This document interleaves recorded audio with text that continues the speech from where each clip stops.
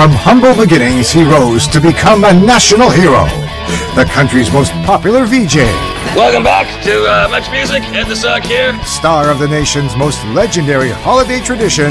Welcome to the Fromage! With a smash hit late-night series that obliterated the competition, daring to say what people at home were thinking, speaking truth to power, and bringing celebrities down to earth, elevating him to the revered status as a Canadian icon. And then he was gone, and darkness fell.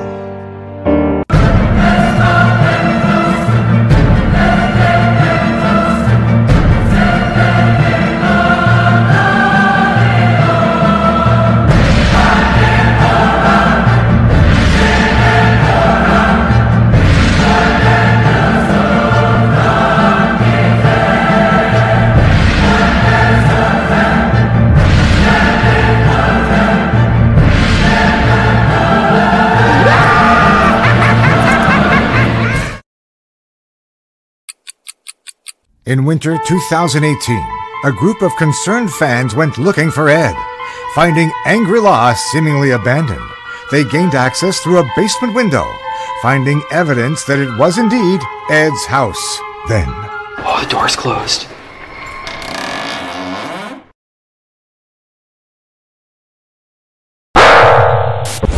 What they saw there that day, they've never spoken of again. But as they fled in terror, they dropped a tablet loaded with news about the state of the world.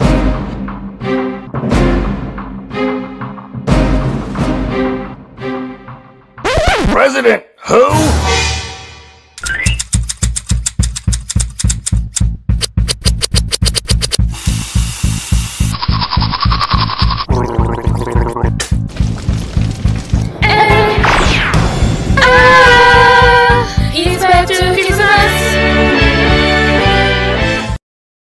What's up, YouTube?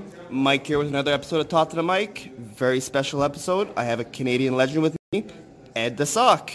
Thanks for being on the show. I didn't realize it was going to be quite such a long preamble. All right, so hi. How are you, Mike? I'm good. So, for the Canadians who do not know who you are, tell us a bit about yourself real quick. Well, I've been on television for 32 years. Or I was on television. Now I'm on the internet because television is so conservative now that the kind of stuff that I always did, which is speaking truth to power and using humor to try to open people's minds, TV is scared. They're scared shitless of me. So now I'm on the internet because that's the last place where real thinking, critical thinking can go on and real free voices. The problem is there's also a whole lot of crap on the internet. 98% of everything is crap. I think the internet may be actually closer to 99.9%. But I use weaponized humor to sort of use a crowbar to pry open minds that are closed. And I don't play favorites. Right, left, middle. I take shots at everything. I call it as I see it. If I see something that's stupid and people aren't thinking, they're just reacting, that's where I am myself. And that's why we love you. Thank you. So, I'm going to ask you a couple of questions on what you think on certain things, so I'll get your honest opinion. So, I don't know if you've heard about this, but the Momo Challenge. What's your opinion on that? Okay, that's the thing with that scary picture. Yeah, that somebody made. They claimed that it was some kind of thing that kids were killing themselves. Yeah.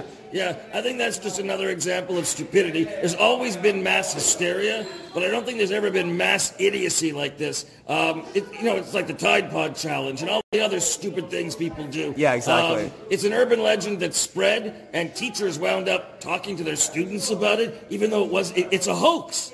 It's not real. It is. It's a Japanese statue. So. Yeah, it's nothing. It's just a spooky-looking piece of art. But this goes to show you how fast now with the internet, it used to take a long time for, wives' tales to spread around the world. Now it's in a second. Winston Churchill said that a lie gets halfway around the world before the truth gets its pants on. And that describes the internet and the Momo thing. Awesome. So now, what is your thought on Trudeau? I think he's doing largely a good job.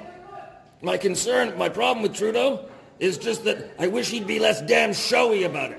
Like, okay, you got a cabinet that's half women. If I did that, I'd have a cabinet that was half women, but I wouldn't announce it. I wouldn't make a big deal. And if someone said to me, hey, look, your cabinet, it's half women, I'd say, hey, yeah, how about that? Anyway, you got any other questions? It's that... I just can't stand the holier-than-thou way that he comes across, which I know he does it because he's trying to keep the NDP vote and keep the NDP hobbled. But I know Justin Trudeau. I know he's not actually like that. I know he's not actually on a moral high horse. So I just can't stand the messaging. It drives me crazy. I agree with a lot of what the government's done, but I just wish it would do it in a way that didn't seem so damn sanctimonious. Okay, so now we're going to go down south. What do you think of Trump? Well, I mean, that's shooting fish in a barrel, right? Trump's a guy who was born on third base, thinks he hit a double. What's to think? I think he's an example of what happens when there's decades of people telling people what they can and can't say, and how if they say something or they don't recognize something or they don't know the correct jargon, that they're bad people. Eventually people just say, enough, and they throw the shackles off, and that's what they have, because they see in him somebody who just doesn't care what people think of what he says. The problem is that what he says is thoughtless and stupid and inaccurate. Whereas, I mean, I've always said what I think. I've always said what I meant, but I put a little thought into it first. I think this is just a reaction to overly controlled language, and things will swing back eventually. Okay, perfect. Now, what do you think of the music scene now compared to how it was back in the day when you were at Much Music? Well, it's all corporate now, really. I mean, you got two kinds of music scene. The corporate music scene, where you just have to look a certain way and auto-tune will take care of the rest. Then you've got a lot of indie bands out there that are on, SoundCloud and everywhere else. The thing is, there's so many of them, it's so hard to find the good ones. So these, good quality performers get lumped in with the crap. And so it's very hard for them to get noticed. So it's more of a challenge for a band than ever, but there is an awful lot of good stuff out there.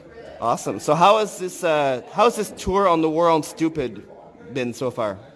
It's been great. The audiences are responding. They understand somebody needs to stand up for the people who are in the middle, people who don't identify as left or right, people who just want to understand the world, want to be able to ask questions, want to be able to have opinions and not be considered evil. I've always been the person, they watch me and say, hey, Ed the Sock, you say the things I'm thinking. Well, I've been away for a while and now I'm back so that I can say the things that people really want to have addressed, questions they want asked. That's my job and I'm glad to do it. Awesome. So now I'm going to ask you a really interesting question. I bet you. Yeah, good, because the rest were boring. Okay, well, I try my best. All right, what is it? It's because of the beard, that's why. Hang on, I'll be back in a second. Ask the question. I'll be back in a second. Keep talking. All right, so what was the all-time best interview you've ever done? It's very hard for me to pick the best because I would do those interviews and forget I did them. Okay. The celebrity's never really a big deal. Yeah. I mean, I loved driving the 1960s TV show Batmobile with the 1960s Batman, Adam West. That was great. Yeah. I loved hanging out with Adam West. Rest in peace. Christina Aguilera was a lot of fun. Okay. Chris Martin, Coldplay, a lot of fun. Willie Nelson, lots of people. I mean, I did a lot of interviews I really liked. Awesome. So, you know what? Thank you for being on the show. All right, you're welcome. Do you have any final words? Well, no. I think I've given enough so far. What else am I supposed to say? Nice beard. Thank you very much. Yeah, it wasn't sincere. I tried. Thank you. Take care.